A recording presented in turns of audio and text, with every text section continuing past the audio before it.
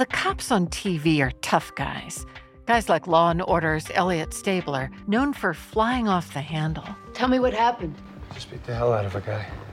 Was he threatening you? His son, he was hitting his son. Hey, well, 1 second he's got his kid up against the wall, and the next he's busting his face wide open. They don't have much of a home life, and they don't like to talk about their feelings. Why did you come here? I had no place else to go. My captain sent me home. I'm lucky he didn't suspend me. You didn't go home. Well, what's the point? No one's there.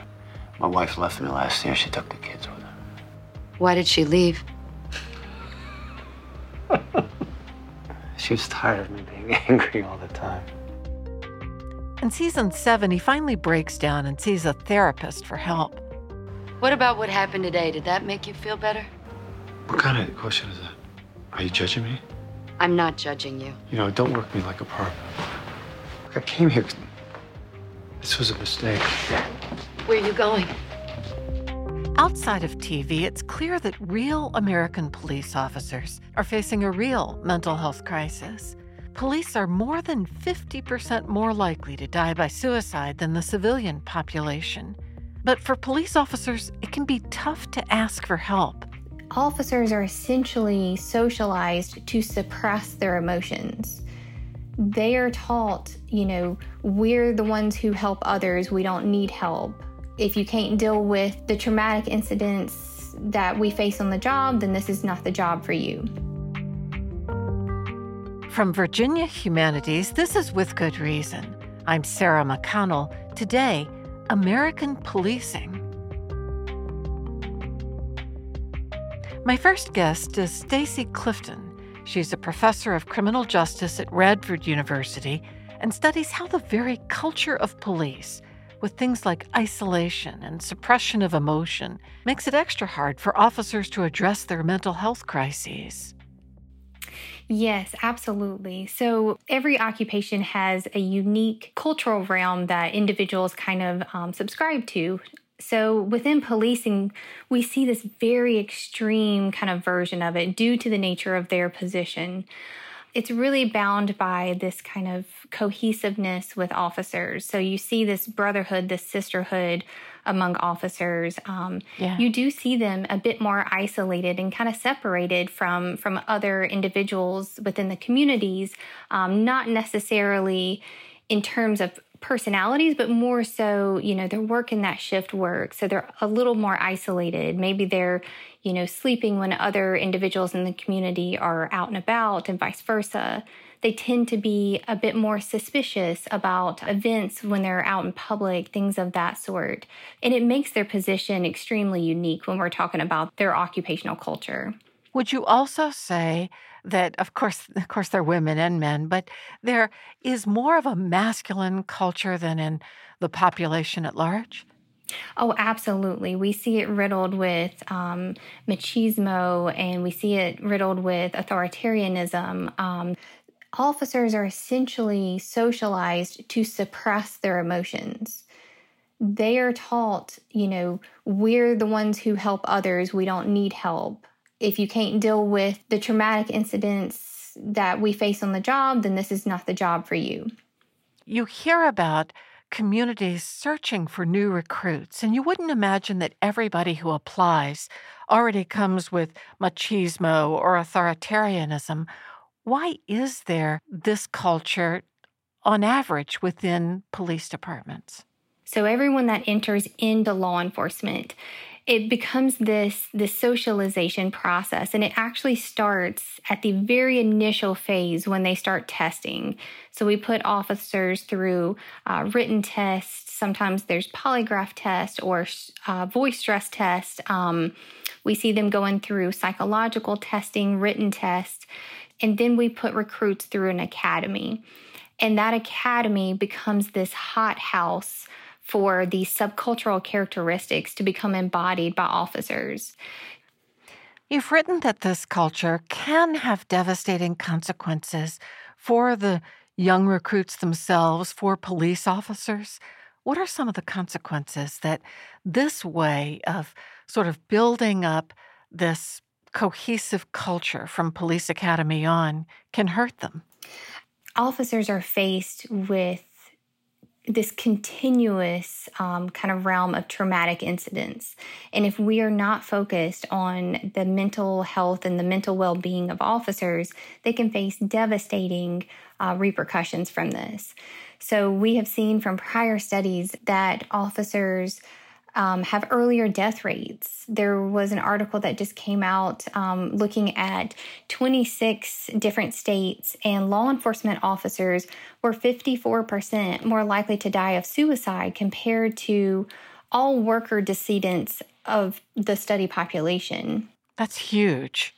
Absolutely, absolutely. And if we think about the nature of their position, this even extends to community members as well. So, for instance, if you have a community member who was in crisis and the police are called, but that police officer who responds is also in crisis, then when those two individuals meet, we can see devastating consequences, because that officer has not had the mental health resources needed to protect them and to help them through this mental crisis that they're dealing with, which can have devastating effects, which we've seen community police tensions are high.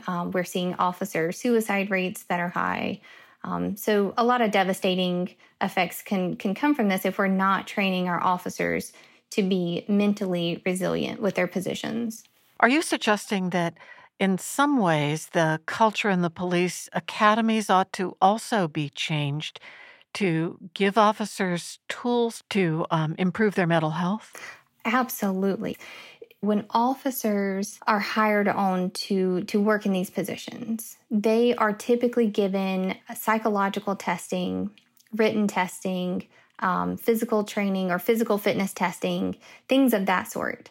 However, we typically don't follow up with officers. Why are we only testing officers from a psychological standpoint from the initiation of their hiring? So we know that we're hiring healthy officers, but what we're seeing is officers that are transitioning out of the department or after retirement, things of this sort, that they're becoming very unhealthy, mentally, physically, emotionally.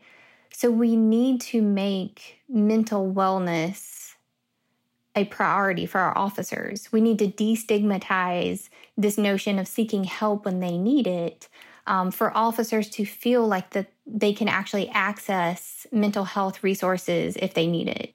And how do you do that? That is the key question. One of the things that we see within officers is kind of this notion of buy-in.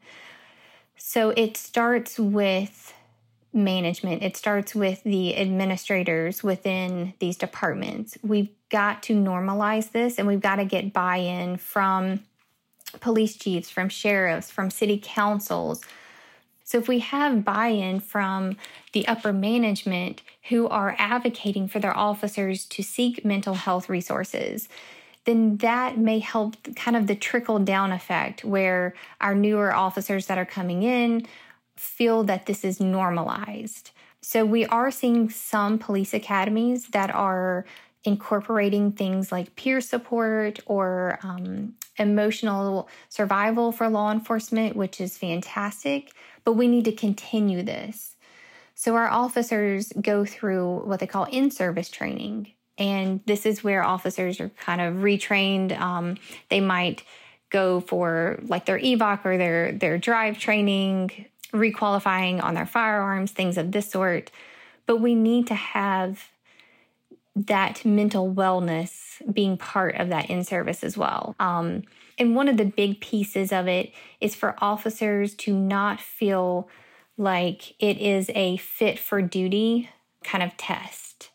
So that becomes a barrier when we're looking at officers seeking mental health resources, is that they might feel that it becomes kind of this test of whether or not they're fit for duty. So they might feel an even larger pull to not access those resources. How could you make it possible for officers who are experiencing mental health challenges or real stress points to reach out? How could you make it so it would be okay for them to say, yeah, let me tap into some group support or individual therapy or time off? So we really need to look at debriefing. So officers are exposed to traumatic events continuously. So one of the things that we need to think about is, what does this stress look like for officers?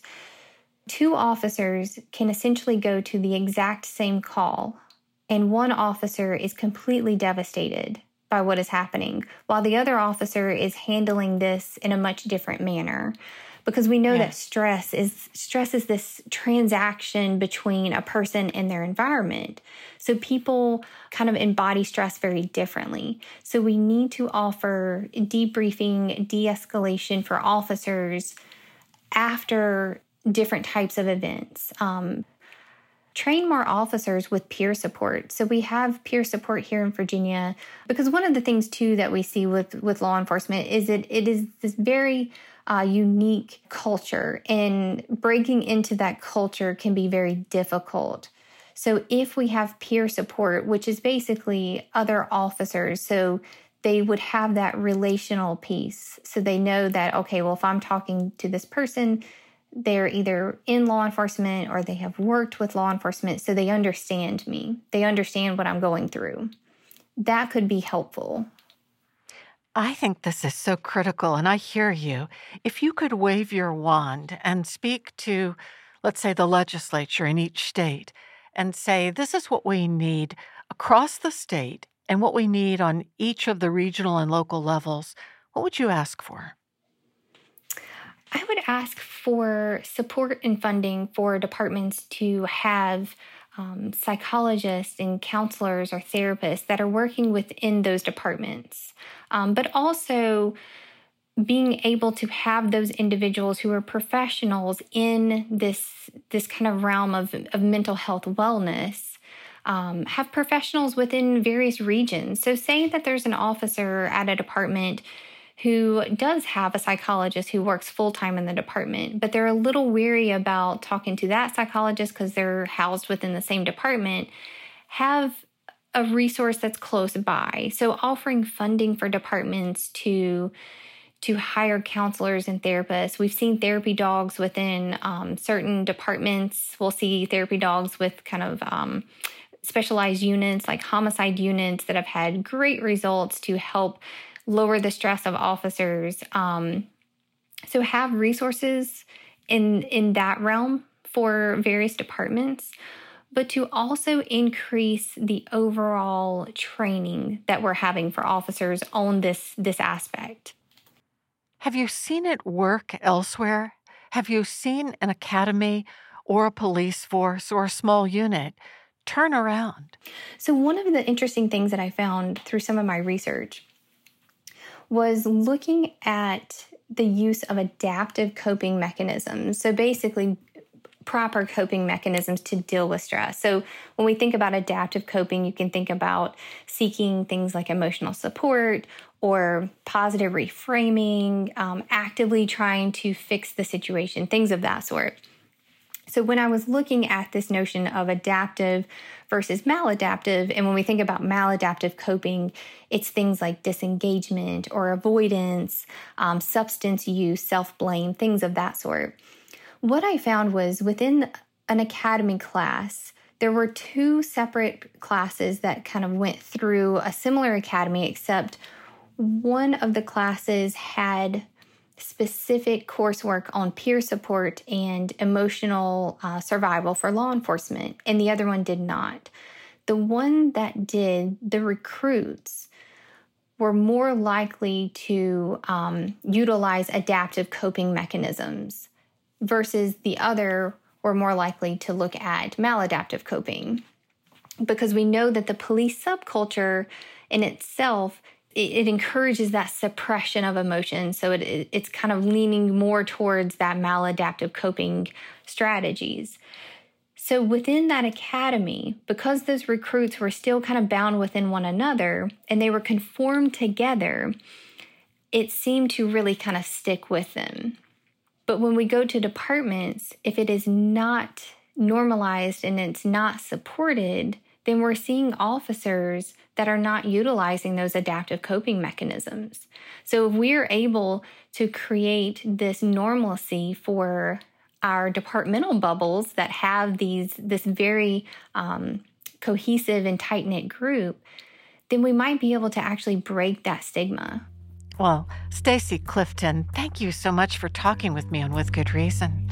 Oh, thank you for having me. I appreciate it.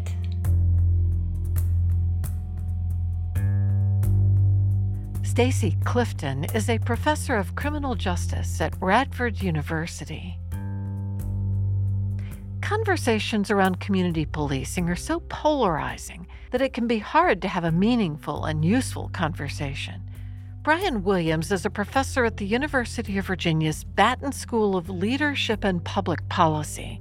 His lab, known as PEG Lab, is focusing on bringing different perspectives on policing together. He believes conversations that first hit the heart can also bring about corrective and collaborative action. Brian joined me in the studio with Sebastian Singh, one of his students at UVA. Brian, you've been working with police and communities for decades. How would you say in recent years, especially since George Floyd, community policing or the idea of what we need has changed? I think what has happened is that we've become much more intentional in trying to really get a deeper understanding of what's laying beneath the surface. So I see police departments trying to be active in trying to recruit those with different lived experiences who can inform them of some of their blind spots, who could share some personal stories that allows that police department to appreciate that those folks are assets and not necessarily liabilities. So I think police departments are much more receptive to onboarding community members from different kind of lived experiences to help them kind of provide the services that are needed. Do you think actually, deep down, often, police officers and the people they're policing are afraid of each other? I do. But there's a backstory to it, and that's an uncomfortable kind of story for some people to hear when we think about the origins of policing, slave patrols. You can kind of think about the role that what we see police played in terms of breaking strikes, those who are immigrants. We can think about the role of law enforcement with Aboriginal populations in the Southwest. And all of those things are like shadows, right, of a tree that kind of provide some shade, can lead to some misunderstandings on both parts. And I think that's the opportunity we have now to kind of shed some light on that. I know scholars and historians say, yes, policing had its origins in slave patrols. But I think people who aren't scholars and historians think, how so? You can't feel it now. Some can't, but others can. I'm an African-American male, born and raised in Thomasville, Georgia, the Deep South. I feel it. Literally, I'm the great-grandson of two formerly enslaved men born in the 1820s. And I'm not that old. So that distance that some might kind of have from it, I don't have. But I don't think I'm the exception. I think there are others across the U.S. who have that deep connection to the past and how some of these encounters and interactions kind of bring back those dark days of the past when we think about police-community relations. Sebastian, let me ask you about your experience. You've been a research assistant for Brian in his lab. What projects have you been involved in? But more importantly, what had been your experience with policing prior to this, and how has this experience opened your eyes? Sure. I've been involved in a lot of different projects throughout the course of Dr. Williams' lab, but I think one of the most prominent one was the Courageous Conversations project that we did. We held conversations throughout the state of Virginia in a bunch of localities, bringing together police and the communities in which they live. And I think that one of the key things that I learned during that time was that people are the product of their environment. And because people are the product of their environment, we need to find a way to see beyond and bring people together so that each side can humanize each other. So that's a large thing that our lab does. It focuses on proximity, bringing people together so that they can relate and translate that relation into collective action. Give me some of the vignettes that you experienced and witnessed. Would it be one police officer, one member of the community, or several at a time? Most of our work was with several at a time, and at times it got tense, but by bringing those people together and letting them have conversations, we were able to work through that. Because although the police are their own entity, the police are the people when it comes down to it. So by humanizing the other side, people can work together to solve the collective issue of police-community relations. We created what we would describe as a brave space for these courageous conversations and not a safe space. We see safe spaces as where you can silo, you stay in your silos, but brave spaces requires you to get outside of your silo by being authentic, being real, sharing your lived experiences with an appreciation that your lived experiences are your lived experiences. Makes sense to you, right? But might not make sense to everybody else. And we've had instances within those courageous conversations where some could not identify with certain types of police interactions because they've never lived it. And initially they thought it couldn't happen. If you weren't doing anything wrong, why would a police officer stop you? That's not their lived experience. That's rational to them. But once they came in community with others where it happened, they realized, yeah, that's not my lived experience, but I do appreciate that's your lived experience. Did you ever find police officers who really had their eyes opened by being close to and feeling the personal stories of people next to them? I'll share a story. It's my previous university, University of Georgia. Partnered with quite a few local entities, and one was Chess and Community. Their slogan was, think before you move. And they catered towards kids who've had some challenges. And they annually host a conference. And this year, they decided to bring in a keynote speaker who had spent 20 years in prison. And at the head table, you have the various police executives, Lemuel LaRoche, who is the executive director of Chess and Community. And we're having our little conversation. And Lemuel gets up, begins to introduce the keynote speaker, and they were shocked. And one of the chiefs contacted me afterwards. He said, I've been in the profession over 30 years. I thought I knew what a ex-con looked like, sound like, and would say. And it challenged him because of that proximity. Then he brought that person in to help train his officers. So that's one of the things I thought was just excellent, an excellent example. I want to talk just for a moment with Sebastian about the Newport News Courageous Conversations Project, the spoken word effort. That was probably one of the more interesting projects that came out of our work. And to me, it was a very powerful experience as well. I think that having both police and school children speaking about their experiences and letting the other side know what they were really feeling was extremely profound. They were clearly incredibly engaged in what the kids were saying and cared about what their perception of the police was. And I mean, the police as well, when they got up to present their side, they talked about how nobody saw behind the blue, specifically a black officer talked about that. Yes. Young African-American officer who really allowed the kids to understand that underneath the blue, he was black. He's always been black. And that connection, and I think they really were able to identify with him. But that also, I think, challenged them to kind of take another look at police. Did we prejudge this young black cop? Did we create the distance that divides us from them? Are we guilty of doing what we perceive that they do? And I think that example in that location really highlighted bridging that gap by way of both the police and the community coming together to share their stories, to tell their stories. Are you still a believer in community policing? I am. I am a believer. But the challenge is bringing that theory into practice consistently.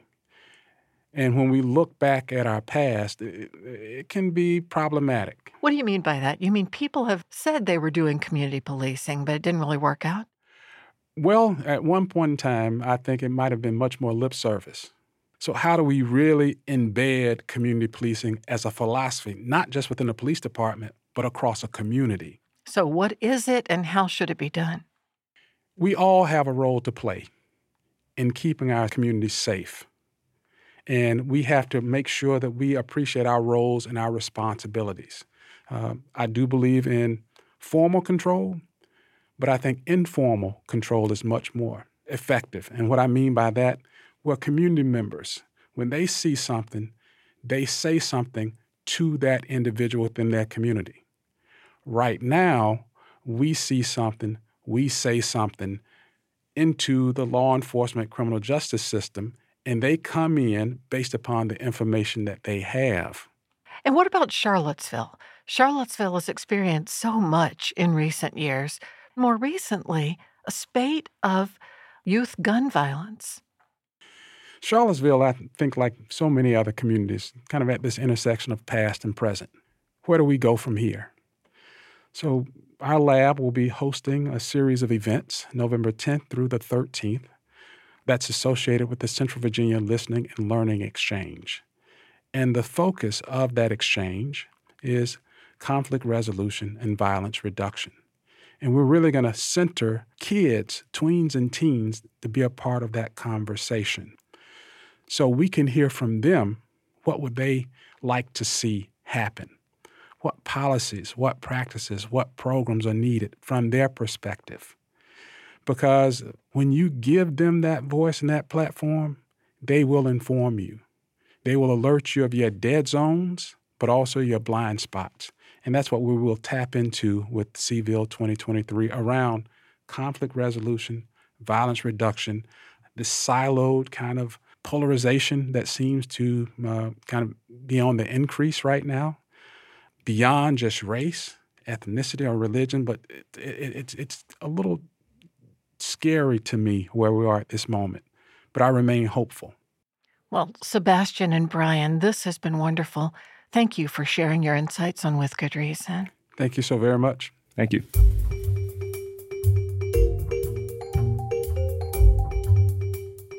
Brian Williams is director of the PEG Lab and a professor of public policy in the Batten School of Leadership and Public Policy at the University of Virginia.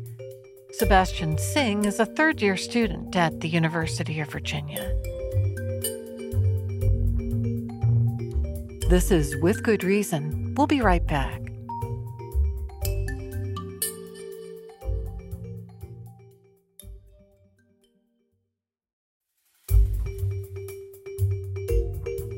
Welcome back to With Good Reason from Virginia Humanities. A lot of the time when we picture policing, we picture beat cops out on the street. But policing white-collar crime is a whole different picture. Thomas Dearden is a sociology professor at Virginia Tech, and he explained some of the challenges of stopping what we call white-collar crime. We typically think about this in comparison to other criminals. They tend to be older, right? It does take a degree of knowledge to get to the positions where you have access to money and to basically moving money around, right? To commit higher levels of embezzlement or even some types of corporate frauds. So we tend to find that they are older. Historically, there has been almost an exclusive focus on men and males. That is certainly changing today. We do see women committing more white-collar crime, but it still trends towards men itself. So that overall profile is slightly older, tends to be male, and we also tend to think of them as slightly or wealthy individuals. I think the other important element here is they absolutely do not think of themselves as criminals, right? They don't think of themselves as what they are doing is criminal, and they have all sorts of strategies to say, no, this is just normal business behavior. That's fascinating. They don't think of themselves as committing crime. They simply see it as an opportunity and a weakness in the person that has the money. I think some of it is there's a lot of regulations, and there is some question on whether it's a criminally liable, right? Something that a prosecutor would go after them for, or negligence, right? Something that would maybe not be prosecuted, but kind of referred to as like civil, like you're going to sue somebody for their negligence. So there is some complexity just with the sheer volume of laws, the sheer number of regulatory agencies involved. But one of the conversations I had recently was with a professor, Peter Gottschalk in Norway. And he is a business professor, and he was a president of a company for a while before he was a business professor. When we were talking about white-collar crime, he mentioned that many of the behaviors that individuals are doing in these companies are fairly normalized, and they may not even realize that what they're doing is criminal. And it's just part of being a good organizational citizen is trying to earn more money for your company, and sometimes that evolves into fraudulent behavior. I remember reading recently about a North Carolina couple who had bilked Medicaid for $17 million by creating a home care service and then billing Medicaid for the people who were already dead. Yeah, absolutely. And so we certainly see a variety of types of not only just organizations, but sectors as the target for white-collar crime. A big one is Medicare fraud and just medical fraud generally. It's a pretty lucrative industry. And with kind of the rise of Medicare and Medicaid, we see that there are individuals who say, hey, this is a great opportunity to commit fraud against the government and to obtain money that way. Do you think that white-collar crime, financial crimes, yield more money in the aggregate than all the street crime? Oh, absolutely. And when we look at some of those large corporate crimes, we're talking billions of dollars. And it's pretty hard to rob a bank and steal billions of dollars. They don't have that cash on hand, and B, they'd be stuffing money into bags for a very lengthy period of time. So when we look at white-collar crime, the general consensus is that this is going to cost more overall than kind of the smaller street-level crimes. What are the challenges of investigating and prosecuting it? It's a fairly complicated crime, and it's often a crime that crosses jurisdictional boundaries and crosses organizational boundaries. So when I'm thinking of kind of the regulatory agencies, the federal regulatory agencies, typically we think of something like the FBI, but usually you have other regulatory agencies that get involved, things like the Security and Exchange Commission, the SEC, and maybe even the FDA, right, depending on the sector that's involved. So there's a lot of not only difficulty investigation. These tend to be very private behaviors behind private organizations that are difficult to get access to, but also kind of jurisdictional issues and who's involved. Right? What are these crimes that they're committing? Are they federal statutes, things that the FBI is going to go after you for, or are they kind of regulatory violations that are coming from, say, the FDA or the SEC? Let's say it is somebody who for years has been bilking the United Way in a small community, or somebody else who's been siphoning off money from a small town's bank accounts, a teller, right? Mm-hmm. Who would prosecute that, and how complex would that be? Yeah, so it really depends on where it started and where it ends up. So certainly you could have local law enforcement involved. Sometimes it takes things like forensic accountants to figure these things out, in which case they may go to something like the state police, or they may even go to the FBI. Money gets pretty complicated because as soon as we start taking money and crossing state lines and crossing jurisdictions, we start to move up that hierarchy, right? The policing hierarchy of organizations and jurisdictions. So we may end up all the way, even for a local case, going with the FBI as the lead organization there. Do you think it can be prevented? Are there things that we could do that would have a major impact on reducing white-collar crime? This is a very complicated question. When I think of some of the things that they talk about of what white-collar crime is, beyond just Edwin Sutherland's definition that it's crimes committed by those who are fairly wealthy, one of the things that is often discussed is that these are crimes of trust. They are trust violations.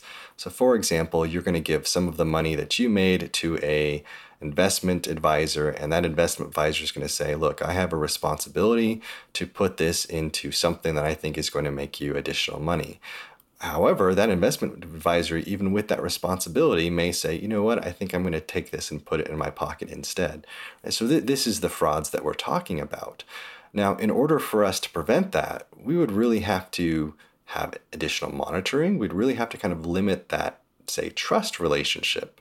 So there are certain kind of regulatory elements that are involved here that can get complicated and kind of seem like overregulation. And all of it is because our society is built on trust, and trying to prevent trust violations is very difficult. What interests you especially about this kind of crime? Well, I found this kind of fascinating for a variety of reasons. It is one that is often not discussed. It's not very apparent. It's not one that you can easily visualize compared to something like a street crime.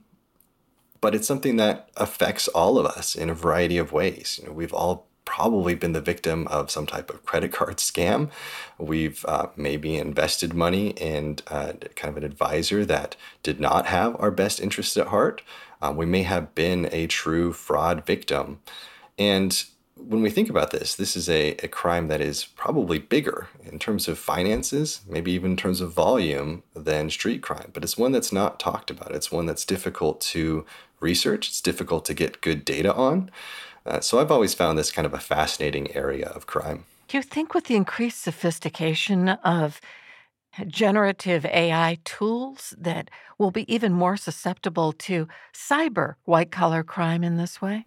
Absolutely. And, I started my academic journey as purely a white-collar crime researcher. More and more, I'm seeing my research turn towards the types of online frauds that are increasingly common.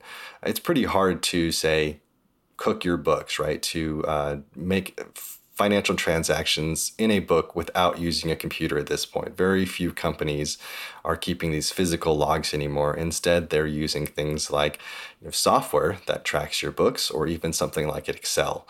So more and more, we're seeing that computers are involved. It's probably pretty rare to have a white-collar crime that doesn't involve some form of computer. And of course, we're seeing more sophisticated frauds, things that use, say, the deep fake and AI technologies to convince you, right, to hand over your money, to trust this fraudster. They have your best intentions. They're going to make you more money. And the way they do that is certainly becoming more technological and more complicated. I think one of the most confusing and complicated aspects of white-collar crime is it's been a pretty short history. We're talking 1949 when this term was coined. A lot of literature has focused on Sutherland had a point. He had a point that we tend to ignore crimes committed by the wealthy. But the way that he approached it was not necessarily helpful in isolating and understanding the crime itself.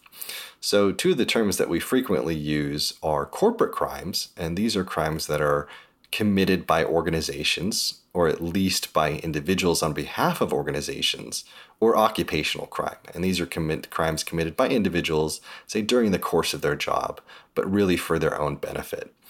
So I like those two terms just because it kind of helps us think about what are some of the, broadly speaking, differences in motivation between offenders, whether they're working for that organization itself and saying, hey, I want to further this organization, I want to further their goals. Could that be selfish? Absolutely, right? They tend to climb the corporate ladder faster. But this is different than someone who is, siphoning off some money from their company, right? That occupational crime. Yeah, totally see that. Thomas Dearden, thank you for talking with me on With Good Reason. Thank you for having me. Thomas Dearden is a sociology professor at Virginia Tech. Before England had a police force, Queen Elizabeth I had a secret enforcer whose name was Richard Topcliffe. Topcliffe's job was to track down suspected Catholics and use their own pro-Catholic books as weapons against them. Centuries later, Mark Rankin found those books and uncovered the treasonous evidence that Topcliffe had planted in their margins. Mark Rankin is an English professor at James Madison University. Mark, before we get into Richard Topcliffe, what did law and order look like in England during that period? There were two forms of law under Queen Elizabeth I. There were royal proclamations. There were parliamentary statutes. Proclamations, the Queen would say, "This is my wish, and if you don't do it, I won't like it." Statutes say, if you do this, if you do X, here's the penalty, a fine, imprisonment. So Parliament added teeth to the laws. There were also a whole range of sort of local laws and local jurisdictions sort of underneath that national system. But who was the police state? There was no police. There were no standing police. There was no standing army. The society was held together through consensus, through guilds, trade guilds, local policing, local management of workers, of apprentices. So what about Elizabeth herself? Was she a sweet queen like another Elizabeth who came long after her? The winners write the history books. And we have this image of Queen Elizabeth I as a sort of glorious ruler who presided over this golden age of literature and discovery and so on. But if you were on the wrong side, she was a tyrant. And Roman Catholics saw her as a tyrant. They saw her as illegitimate. They saw her as the daughter of an incestuous marriage. And they thought that she had no business on the throne. Why did she become so afraid of Catholics and seek to have them purged from England? Well, she actually didn't care about Catholicism per se. What she cared about was people going to church. She famously said, "I don't make windows onto men's souls." And what she meant was, if you come to church, you conform to the system. I don't care what you believe. If you don't go to church, you pay fines, because if you went to church, you could be governed. Everything changed, however, about 12 years into her rule, when the Pope at the time, Pius V, excommunicated the Queen. What that means is that he threw her out of the church, and he called upon all of her subjects to stop obeying her, and the Catholic kings of Europe to invade the country. She was a threat to the stability of Europe in his eyes because she was Protestant. So she became fearful of what Catholics might do to dethrone her? That's right, because the leading Catholics, after she came to the throne, left the country, and they participated in what is really a kind of a Cold War. These Catholic intellectuals, they conspired and plotted with leading members of the nobilities of these Catholic countries like France and Spain, I've mentioned, in order to try to overthrow the government, England's government. And the problem was compounded by the fact that there was no heir to the throne. Elizabeth was not married. Her heir was Mary, Queen of Scots, the Queen of Scotland, a Catholic. And so these plots were intended to put Mary, Queen of Scots on the throne. So where does Richard Topcliffe come in? Richard Topcliffe was the arm. He was the agent. There was a kind of a secret police that he was in charge of. And he and his team, he had people under him, his underlings. They would go into the homes of suspected Catholics, drag people out of their hiding places, confiscate their property, and facilitate their prosecution and their execution. Queen Elizabeth and her government executed about 200 Catholic subjects. Hundreds, not dozens. And Topcliffe was the officer. I liken it to the SS during World War II. Did she understand how evil he was? She did. She knew exactly what he was doing. You've discovered that he was actually writing marginal notes into the books of these persecuted Catholics to get them in trouble, to plant evidence against them. That's right. That's right. The government wanted to get rid of these people, but they needed some form of legitimacy. They needed to proceed under a shred of legitimacy, and they employed Topcliffe to create a paper trail of evidence. There's one particular example of a book smuggler, and he smuggled 500 copies of a particular book. It's an important book. Topcliffe, his marginalia in one of the copies, what he wrote in the book, was used to draw up the formal indictment against this man. He specifically wrote things in the book that showed the government how the book broke the laws in place. Oh, each time he found what was considered a banned book, that would promote something about Catholicism, he would write explaining to all the persecutors, this is why this is terrible evidence against this person. That's right. I mean, if we think about modern ban books, a book like Huck Finn, for instance, is banned in some circles or has been banned. But if I tell you, Sarah, I have a copy of Huck Finn, that might annoy someone, but it wouldn't be illegal per se. But then if someone from the state comes into my library, takes my copy of Huck Finn, and writes on the front page, this book breaks this law in this way, and then sends that book to a superior, that's what Topcliffe did. In other words, the books that he's finding are troubling to people, but they're not illegal per se. But he says, yes, they are. And he takes the books and brings them into the courtroom in the trial. His writing helps the government draw up the documents that are used to accuse these people of conspiring to assassinate the Queen. Do you think he figured this out on his own, or was he asked to do it? That's a great question. I think that he was a brutally intelligent man. I think that he saw the need for someone like him. I think that he really believed that these people were dangerous. And in a sense, the government was responding to the Pope as a foreign prince who said, don't obey the Queen. And so by one way of looking at it, they were traitors. And that's what the government said. They put out publications to try to explain, we execute traitors.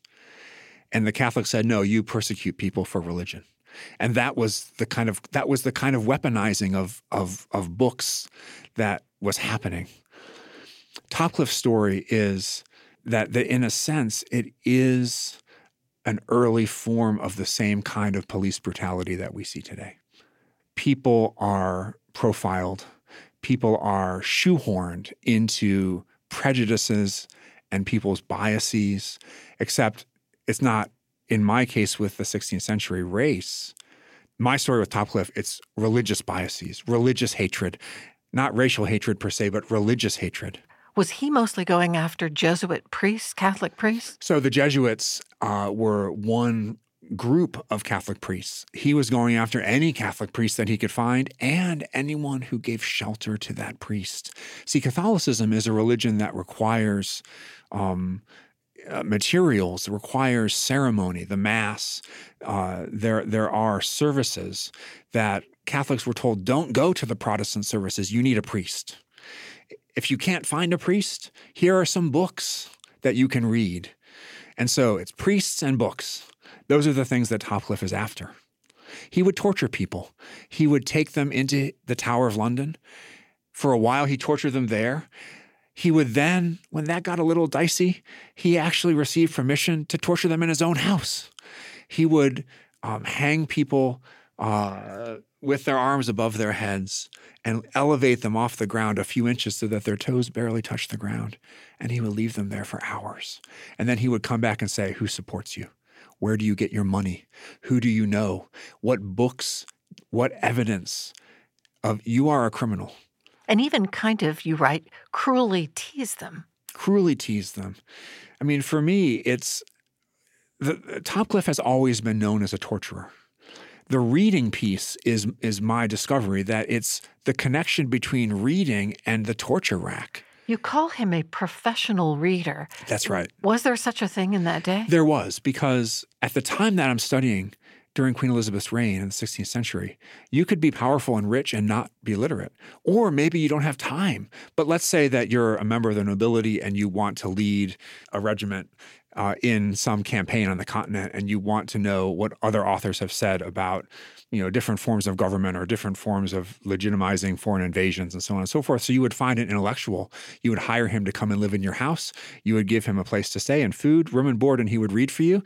And he would come up with sort of abstracts. He would say, here are a few sentences on what all these other authors say about your question. And you would ask a question and he would give you an answer from his reading. This professional reader was a legitimate career option in Tudor England. And Topcliffe was such a man. But even with a powerful, vindictive, possibly, Queen Elizabeth and frightened Queen Elizabeth and all sorts of government people at her heel, Topcliffe's cruelty and sadism exceeded even what other government enforcers could stand. That's right. He is doing the dirty work that the government needs done, but is unwilling to do itself. And all the evidence for his salary is all shady. It's all under the table. Handshake deals, things that he would normally have no business to. For example, salaries for country parsons. There were established salaries if you had a church in whatever village. They were called livings. And Topcliffe actually went to court to get one of these salaries for himself, even though he was not a priest or a parson in any way. His work is enabling the government to create the evidence that it needed to prosecute Catholics as traitors, leading to execution. And so that's why my story is really judicial violence. It's a kind of distortion, the judiciary and the Topcliffe as a kind of sadistic executive police guy are coming with this unholy alliance whereby they're going to suck people in and create evidence that they need and then crush them. Mark, this is fascinating. Thank you for talking with me on With Good Reason. It's been a pleasure. Thank you so much. Mark Rankin is an English professor at James Madison University. With Good Reason is produced by Virginia Humanities, which acknowledges the Monacan Nation, the original people of the land and waters of our home in Charlottesville, Virginia. Our production team is Allison Quantz, Matt Darrow, Lauren Francis, and Jamal Milner. Aviva Costo and Liliana Bukowski are our interns. Special thanks to Jenny Taylor for booking assistance. For the podcast or to comment, go to withgoodreasonradio.org. I'm Sarah McConnell. Thanks for listening.